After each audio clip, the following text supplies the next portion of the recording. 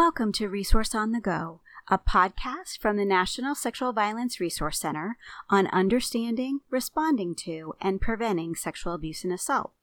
On this episode, we learn about the Askable Adult Prevention Campaign from Vermont.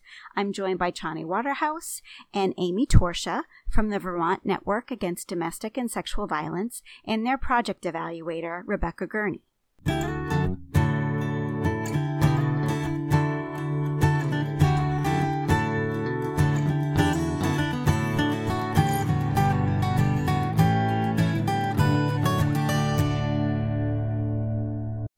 Welcome to Resource on the Go. Chani, Amy, and Rebecca, we are so excited to have you all joining us today. Could you tell our listeners a little bit about yourselves and your work with the Vermont Network? I can start. Sally, first, thanks so much for inviting us to be part of this podcast. My name is Chani Waterhouse, and I work for the Vermont Network Against Domestic and Sexual Violence. I'm the Director of Member Relations, and I also manage the Rape Prevention Education, or RPE, grant program for the Vermont Network. Hey everybody, my name is Amy Torsha, and I work with the network as a contractor on projects that have to do with children, youth, and families. And I started my work in the late 80s as a children's advocate in a domestic violence shelter. I worked there for a long time. Glad to be here today.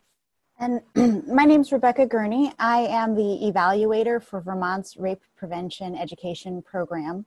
I've been the evaluator on this program since about 2014, and I've worked in sexual violence prevention and intervention programs since the middle of the 90s in all kinds of roles and capacities.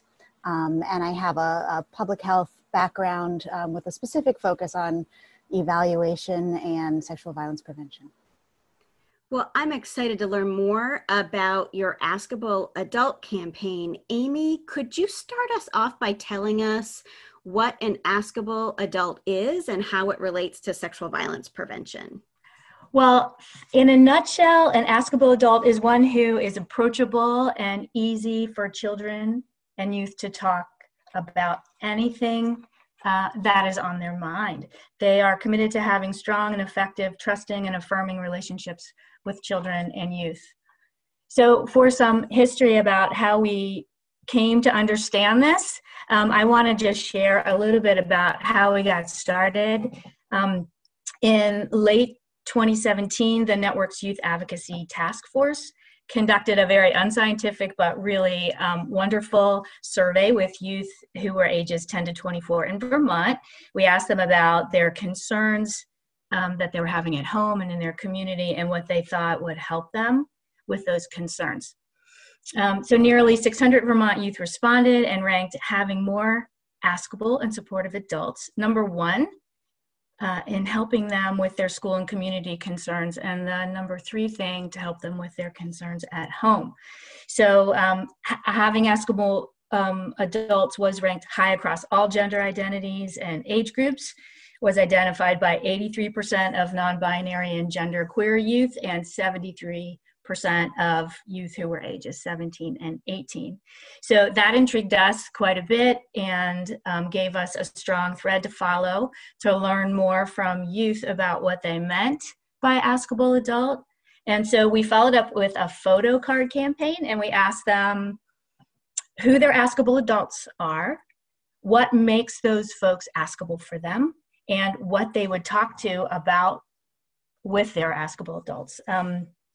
Again, we learned a great deal from youth, including that they reach out to all kinds of adults, parents, other relatives, teachers, friends of sisters, parents of friends, and they were looking for folks who were trustworthy, non-judgmental, and kind, to just make just to let you know a few of the qualities that they identified.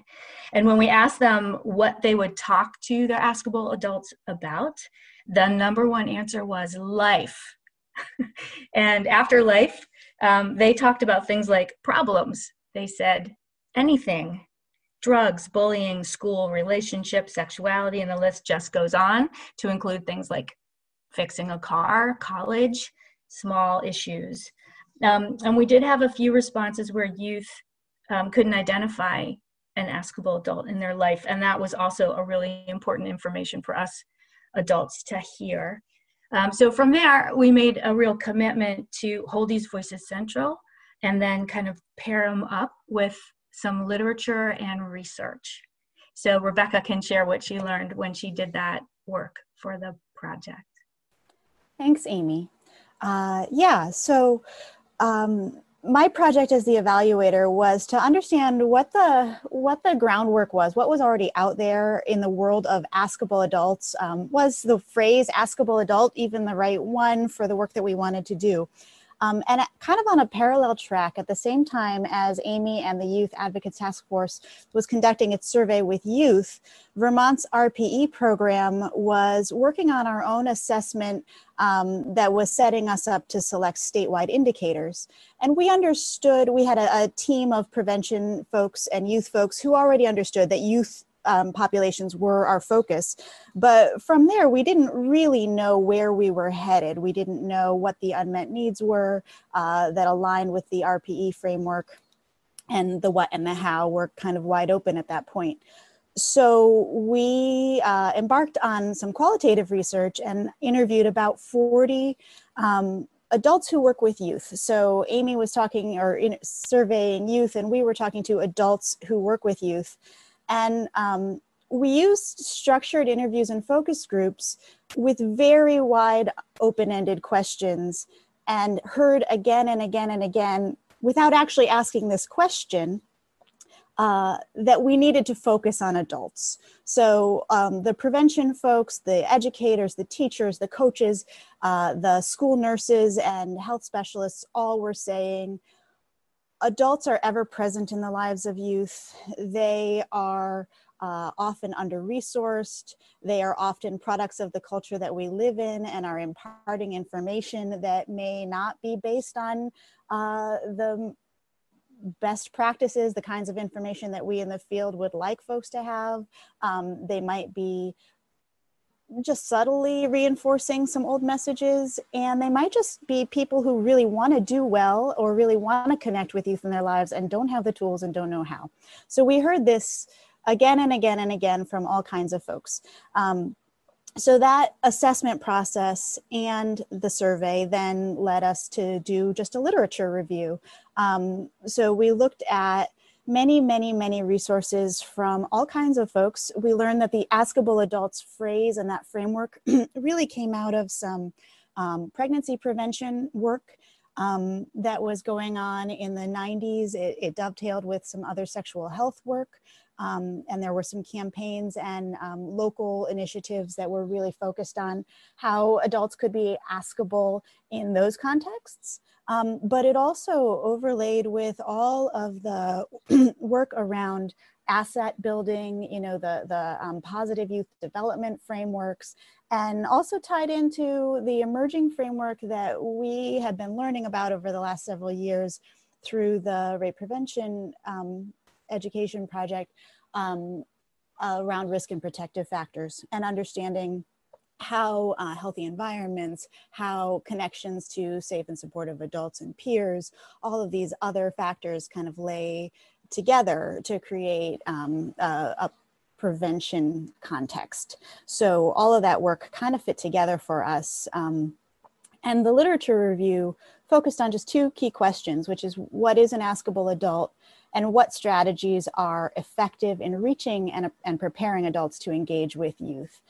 So we put those two questions at the center and then looked at a lot of the literature to really flesh out a framework of, you know, what are the ways that adults can be positioned to be those askable people in the lives of young adults. And this is Chani. I'll just add that all of this work that Rebecca really provided leadership for set us up to get very clear within our RPE grant program that we wanted to bring a focus to adults.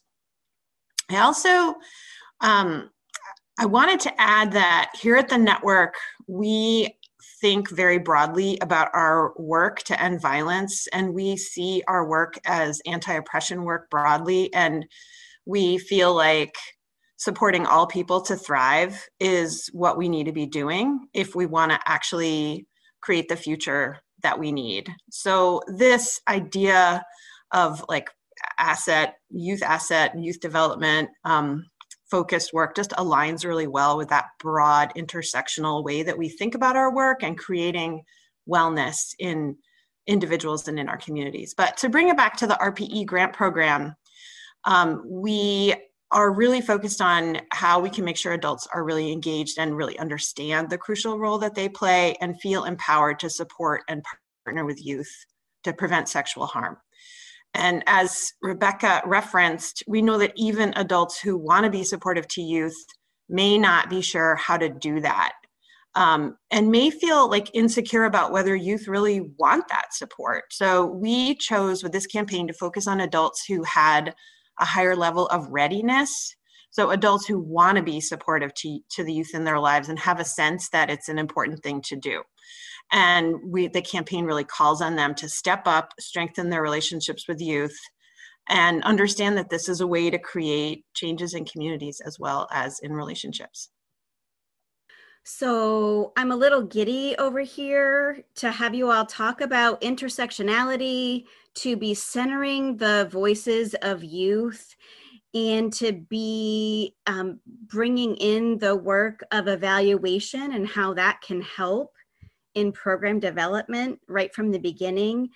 And then also helping people who want to help and giving them the tools. I'm just so excited, and I could ask about 15 more questions just about that, but I want to make sure our listeners first hear more about like what this campaign involves. Could you tell us about the components of it? This is Chani, and I can start. Our campaign had two main strategies. So the first was a 12-week social media campaign and blog series, and we rolled that out on Facebook, Instagram, and email.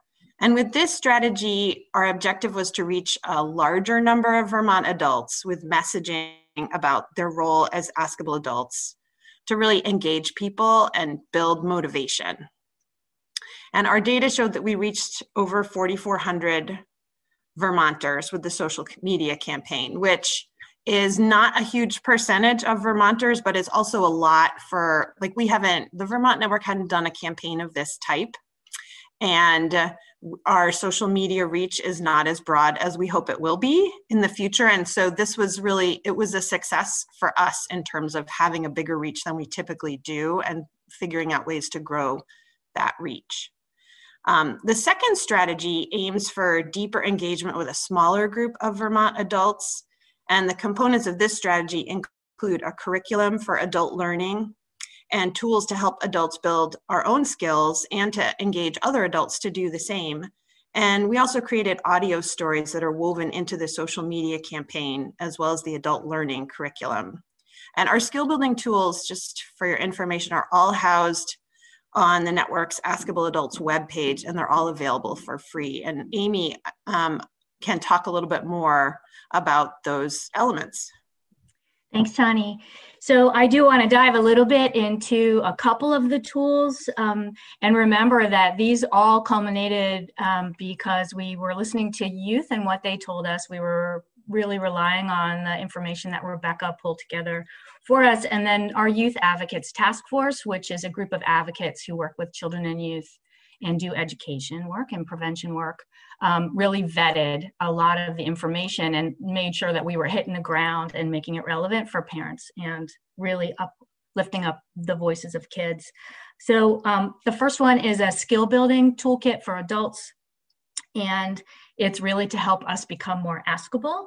And the toolkit has 4 components, and each tool includes tips and tricks and resources. And the 4 tools are: 1, building trusting and affirming relationships; 2, committing to consistent connections with youth; 3, committing to caring communication; and 4, to be a curious co-pilot. And those 4 components were what kind of also led our blog writing and our campaign over the 12 weeks. The other tool that I want to mention is a lesson plan and conversation starter document. One, it's accessible for the general community. It's on our website, as Chani said. There's a facilitator guide for folks who want to bring this material to adults in their communities. And then there's a participant guide, which is more of a workbook. So as a facilitator is doing a workshop, participants are following along in their workbook. And we have created it using adult learning principles. It's very, very activity-based, and it can be adapted for Zoom, which we did, and we have some tools that we can share with folks if they ask us for those. They're not on the website right now, but they're readily available. The other part of that guide is that we wanted to create something a little bit more informal, and so at the end of those documents is a really kind of more informal conversation guide. And we were hoping that adults may bring that to more informal situations like parties or like support groups or a staff meeting where you just want to have a conversation and not a 2-hour training.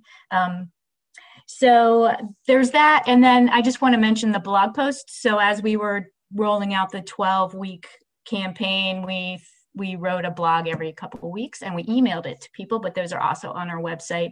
And they talk about the tools, but they dive into some additional topics like how to be askable for little kids, navigating tricky conversations with youth, and about youth and adults learning from each other.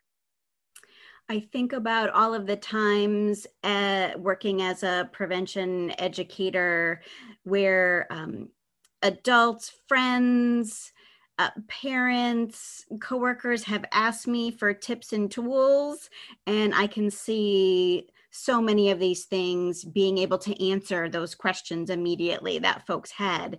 I love that your tools are accessible to folks, and we're actually going to play one of the audio stories from the campaign right now. So could you set up this clip before we share it?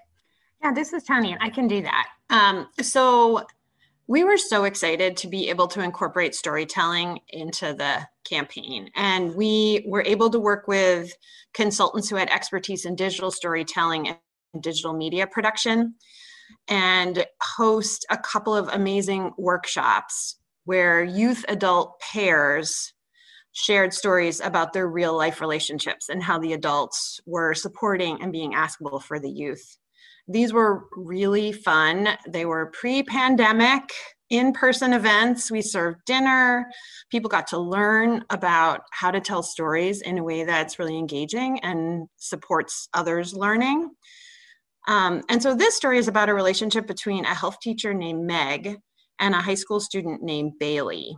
And during the workshop, they interviewed each other, and our digital media production consultant recorded the conversation and then produced this audio story.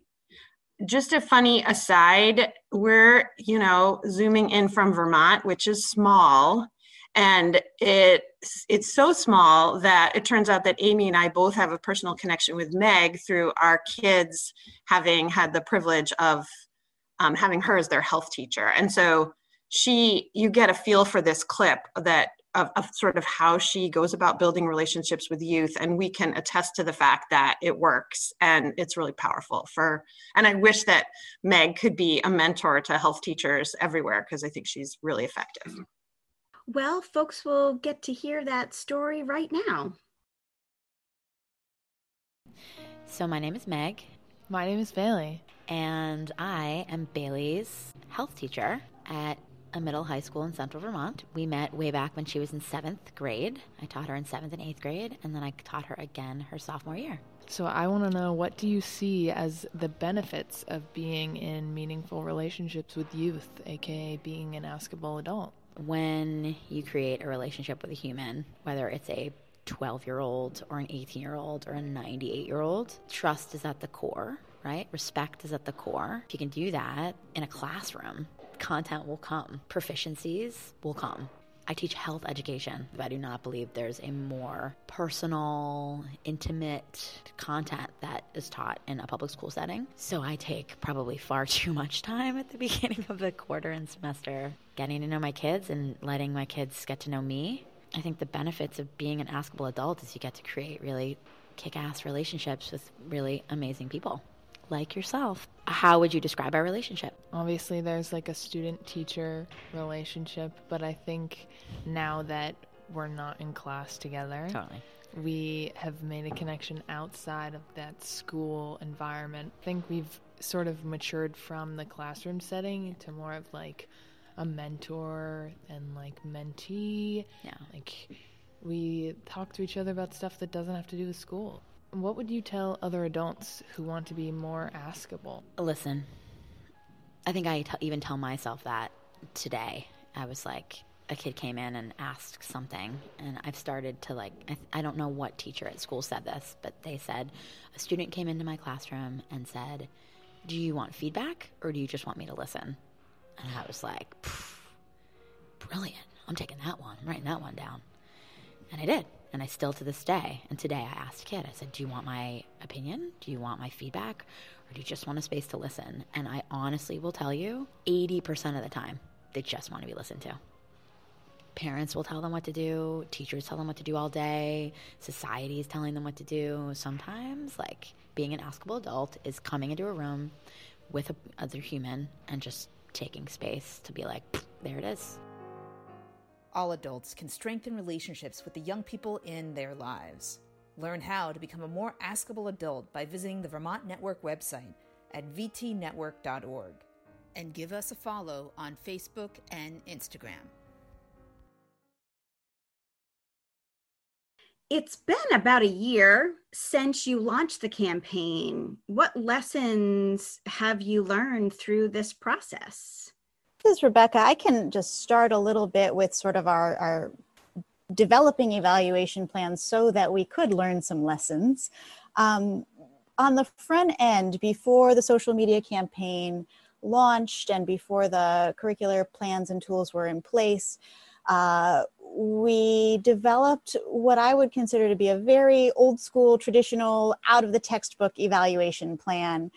We looked at the campaign and project goals. We formulated objectives and indicators, and we centered them around key questions. And really, you know, in sort of good evaluator speak, it started out with a question that was, to what extent do campaign messages, the toolkit, and the resources equip adults to be more askable? So all of the evaluation work that we did was really looking at how can we get information that helps us understand how well these resources have achieved that bigger goal of supporting, equipping adults to be more askable.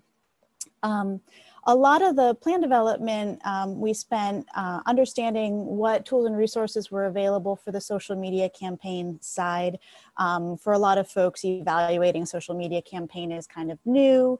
And for the network, this was the first campaign of its kind. So we looked at what kinds of metrics and what kind of data from the social media tools like Facebook and Instagram would be available. So what questions could we answer using that kind of quantitative data? What were the gaps there, and how would we approach filling in those gaps, things like that. And then developed surveys to go along with the curricular pieces so that people who participated in trainings, people who accessed the campaign in other ways could also provide some direct feedback about how well they were able to use those tools. This is Johnny. I can add, so the evaluation plan, it was really gratifying to have the experience of being able to do a project like this where then we had a really clear plan for evaluation. And this was somewhat new for us as well. And honestly, kind of fun. So we're really grateful to be able to work with Rebecca on that part of it. And in terms of our big takeaways, I think the biggest one was how relevant this campaign was even in the midst of the pandemic. And I think Amy will talk a little bit more about that. But we also learned that the curriculum was easy to adapt for remote learning, which was essential. And it has so far, with one exception, it's really only been delivered remotely. And we went on to create a Zoom guide for facilitators to make it easier for people to do that. we have not a lot of data, but some data that supports the idea that the multiple modalities that we used helped us to reach more people. So it does appear that some people only viewed the email blogs and other people only viewed Facebook or Instagram. And our demographics, for us, demographics on Facebook and Instagram are not that different. But for some organizations, it's really clear that their Facebook audience is older and their Instagram audience is younger. And so those kinds of things are helpful to just recognize that you're reaching different people with these different strategies. And also different learning styles may engage with content differently. So like an audio story may resonate with someone a lot more than a written blog does for another person, or a short post with an image. We had data from our website that showed that people who visited the Askable Adults webpage spent a lot more time there than the average for our other pages. So that was interesting. In the first part of the campaign, even when we had social media posts that had a lot of views, we weren't getting a lot of engagement. And so we made a shift partway through the campaign in how we were writing the social media posts to be more invitational and really encourage people to comment or engage. And we did see some increase in that. And if we were to do it again, we would do more of that right out of the gate. And then finally, while we did encourage partners to participate and repost and whatever, we realized that we could make a bigger splash. And if folks wanted to do this type of thing, make a bigger splash by having a strategy to invite partners and facilitate their participation by offering a digital engagement campaign toolkit, which we're working on right now, and maybe offering training and support. And I have a couple of lessons. First, we absolutely did the right thing by engaging our Youth Advocates Task Force as experts, and to start with the voices of children and youth and to honor them all the way through, and then to match those with the research and best practices. Even though it took more time and it takes more work to listen and get feedback, hearing what youth said and then matching that with the research and best practice is consistently, I think, what keeps adults engaged in the campaign. And then the second and last thing from me here is the lesson of having universal themes and being flexible and responsive is really important. We were right smack in the middle of the 12-week campaign when the pandemic dramatically transformed life here in Vermont and everywhere.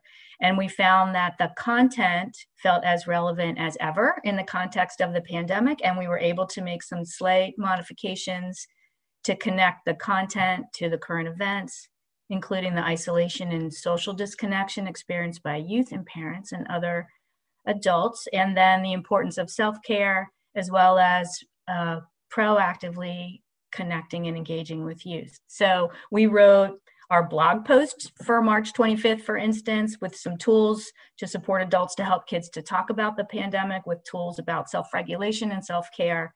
And we imagine that this would be true with other big events impacting communities and regions and countries and the world. That really is resonating with me about the importance of having those universal themes. And of course, I think we are learning each and every day how important our flexibility is, and being responsive to the local context, but also the global context, as you mentioned. So thank you for sharing some of your lessons learned. I'm wondering, Amy, could you start us off now by talking some more about what excites you most about the Askable Adult campaign? I could just talk forever about this because the whole thing really excites me. It was one of my favorite things I have actually ever done in my work.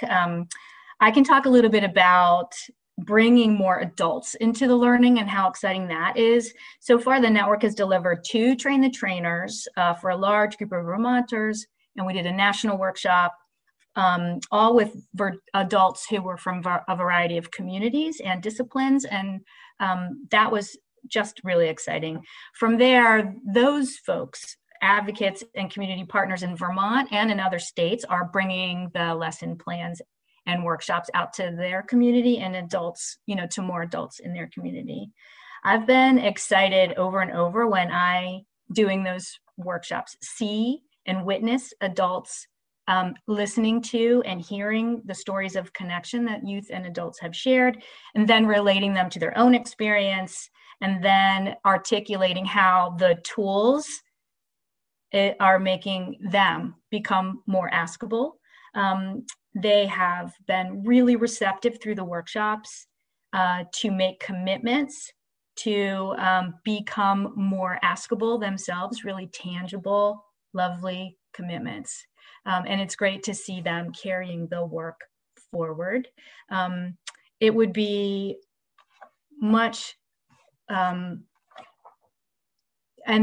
other piece was that we've been doing some 3-month follow-ups with folks who've been through the workshops. And even then, they're saying a lot about how it continues to resonate with them, that they are doing a lot more listening and a lot less talking, and that they are being curious and consistent. And so that's been really inspiring to me. I know Chani has some things to share as well.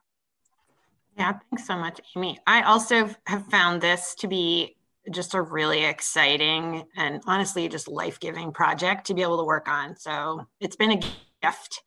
And it's cool how it is continuing to take on a life of its own. So one of the things that's most exciting to me about this is seeing how youth actually also are really interested in it and want to take it on, and within our RPE grant program. And I feel like it's a strategy that's supporting our goal of multi-generational movement building here in Vermont. We are really interested in growing our capacity to partner with youth in our youth-focused RPE work. So anything we're doing that focuses on youth, we want to be doing that in partnership with youth. And we are seeing more opportunities for youth participation in Askable Adults efforts in general. And we have, there are a couple of youth who are so excited about this that they decided they wanted to train their peers in the curriculum. And they're doing that next week.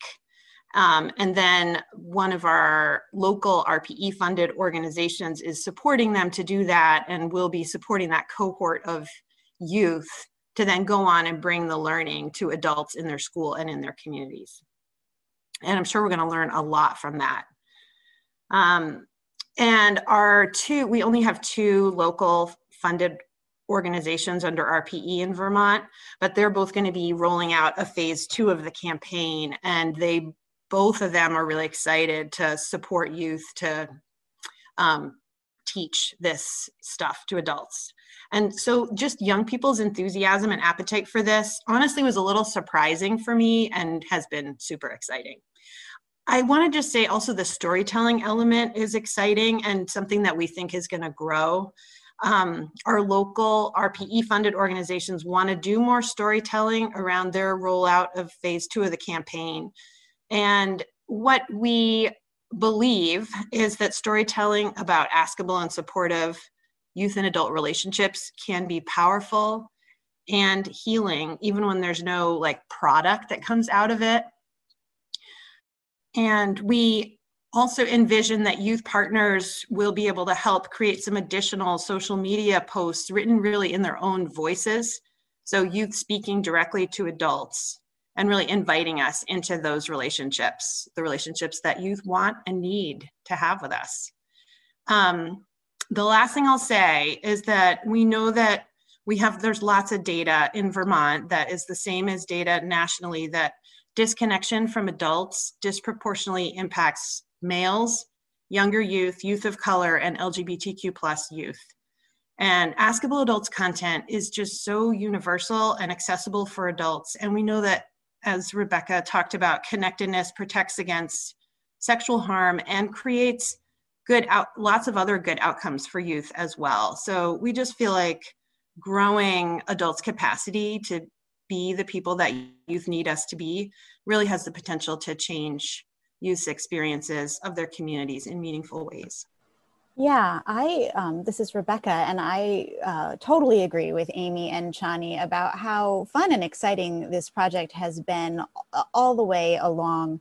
Um, Having worked in public health around sexual violence prevention for quite a long time, what most of us know is that we are continually learning how to connect the dots between the public health framework and sexual violence prevention and anti-oppression contexts, and there are sort of multiple layers. And I think that this project has given us a really nice kind of a nest to plant some of our work. So we have it's been a really wonderfully layered approach, which is, as Chani talked about, there are these multiple strategies. Those strategies were delivered over different modalities and different communication methods. And then there are all these different levels of engagement all the way across the social ecology, which, for prevention activities that have sort of existed within the confines of a single box, whether that is a session, a curriculum, an individual approach, we know that that's just never going to have the widespread impact that we want. And I'm a deep believer that if you think about achieving your work, your mission, your project, your whatever, within the walls of your own organization or work, or even your field or your discipline, you're never going to get what you want. You really have to sort of look at, how do you bust out of those walls? How do you make it as big and broad as possible? And I think that having layers, having levels, having multiple communication opportunities is really the way to do that. So I think all of that is just kind of gives this project some exciting stuff.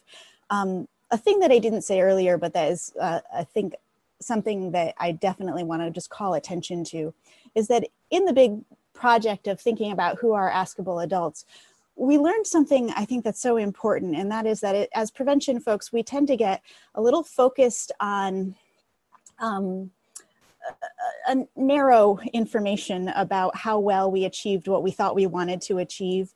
And all of the literature really told us that if your focus is on the relationship, so if you are an adult and you are focused just on having a solid, positive, open relationship with youth, that's the goal. That's the important thing. That's the thing that creates that layer of protection. And so, we often are like, well, how well did you discuss the definition of consent? And do you think that after we did that training, that kid could walk away and verbalize the definition of consent? And it turns out that that is all very secondary to establishing trust, having affirming relationships, communication. These sort of essential ingredients are really non-negotiable. And if you only work on having effective, supportive, encouraging, trusting relationships between youth and adults, all the protective stuff comes with that. And so we can get a little nerdy about what we think we're trying to achieve. And I think this project has given us just this great green light to really stick with that protective factors framework, which is, I just find it to be really helpful and validating that we've been kind of working along for such a long time to get here. And I think that where this has set our Vermont project up to go has been great. So now we're seeing lots more youth adult partnership work, lots more youth engagement. And I love the thing that Chani just said, which is who on day one would have imagined that when we set out to equip adults to become more askable, youth would say, oh, we're the ones who can equip adults to become more askable. Let us do that teaching and training. I just think that that's been really exciting. It is, and I want to thank you all for really listening to the youth in your state. I think that's often a huge mistake as we've professionalized our work, that we don't always stay grounded in some of those key elements of listening and connecting and trusting people to be the experts in their own lives, right? So I know that other folks are going to be really interested in your campaign and might be looking at doing something similar in their area. You all have been giving gems through this whole conversation, but I want to make sure if there are any specific tips that you would give to other people who are looking to do something like this, to make sure we wrap up with some of those additional ideas for folks. This is Amy. I can say that there are so many options for any one of you to adapt the materials that we've created, push them out in your own way. You could do a social media campaign. You can choose to bring the lesson plans or start conversations, within your coalitions, your communities, your programs virtually or in person. You can take a look at our campaign if you go back to the Vermont Network's Facebook page and looks back starting in February of 2020. You can follow along and see how we did it for 12 weeks. And then you can check out our website, adapt all of those things. You might want to ask yourselves how you could engage youth in your area for your own Askable adult work, and hear from them directly. And then one tip that I would have just about the lesson plan is, I think we did a good thing by making the materials really accessible to the general public. And we decided early on that we didn't want to hold tight to it, but launch it and let folks carry it forward. So it would be so much less meaningful if we were valuing kind of like ownership and individualization over kind of community access. So whatever you do, I would encourage you to use this kind of universal access approach as you create materials. Thanks, Amy, for that. This is Chani. I want you to know that we are working on creating a digital engagement campaign toolkit, which will be available sometime in 2021, which I think will make it a lot easier for organizations to adapt the materials and run their own campaigns. So stay tuned for that. I would add that I think the research on what works in prevention would say that it's a good idea, if you can, to stick with the basic framework so that we're, as much as possible, touching on multiple layers of the social ecology, right? So, and thinking about weekly posts, like a social media campaign that's at least 12 weeks long, because the timing really helps sustain engagement and reinforce the messages that are most important. We think the multiple delivery methods are really worth sticking with. We would suggest focusing on adults who want to be more askable, like go where there's more readiness. We included adults who were already connected with our organization and interested in our mission, because we knew that they would be likely to repost and maybe more likely to engage more deeply. And that helps use like the natural power of social networks to expand the reach. I think collaborating with other partners to make a bigger splash is a great idea if you have the capacity to do that. And we also did a little thinking about the essential elements of our campaign. We think that lead implementers, that it's going to be more effective if lead implementers are organizations that are respected in their community as voices for intersectional sexual violence prevention, and that are known for centering individuals and communities who've been most impacted by sexual harm. We think it's going to be really helpful if lead implementers have some competence in adult learning theory and practice and how adults can support positive youth development. And if they are committed to collaboration, committed to sharing resources, and engaged in comprehensive sexual violence prevention efforts that can integrate with the campaign and like reinforce it. So if you've gathered anything in the last half hour or so, probably the role of planning has been really huge and really valuable, and I think has really been a key part of how successful this has been. So my best advice is to start early. I always like to, I love a logic model like nobody's business. So I like to start out really understanding where do we want to wind up and what are the big questions we're trying to answer with this work, and why do we think that our plans are actually the ones that are going to get us there? Like, I really want to know some of those answers before we start, going out and launching the campaign. So for me, the planning part here was really just important to make sure that we were lining up all the ingredients to have the best impact that they could. And, and we learned a lot. And so we learned ways to adapt and change all the way through. But I think that giving yourself that long lead time is really important.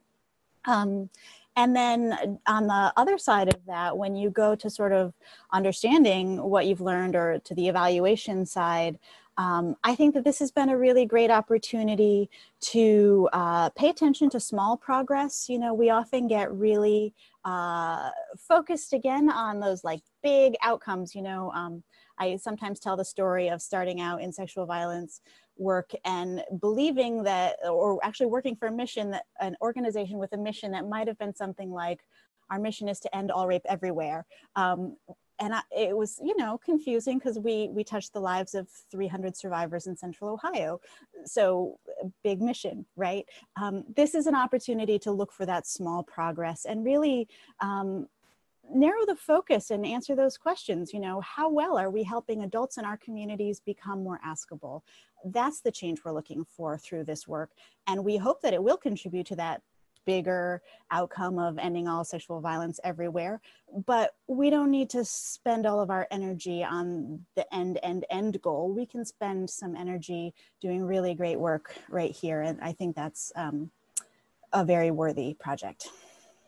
Well, I just want to say thank you from the bottom of my heart for your time today. It's really lovely to be sharing experiences and tools and energy from our rape prevention and education family. And I know other folks are going to be really excited to learn more about how your work develops in 2021. So thank you all for your time. And we just really appreciate you being on Resource on the Go with us.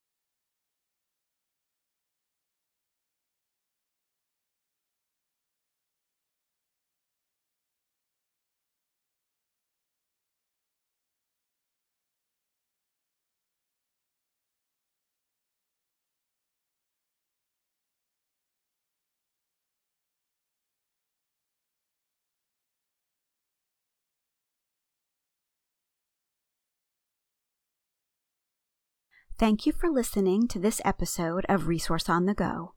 For more resources and information about preventing sexual assault, visit our website at www.nsvrc.org. To learn more about the Rape Prevention Education Program and to access the Askable Adult campaign materials, visit the episode resources at nsvrc.org/podcasts. You can also get in touch with us by emailing resources@nsvrc.org.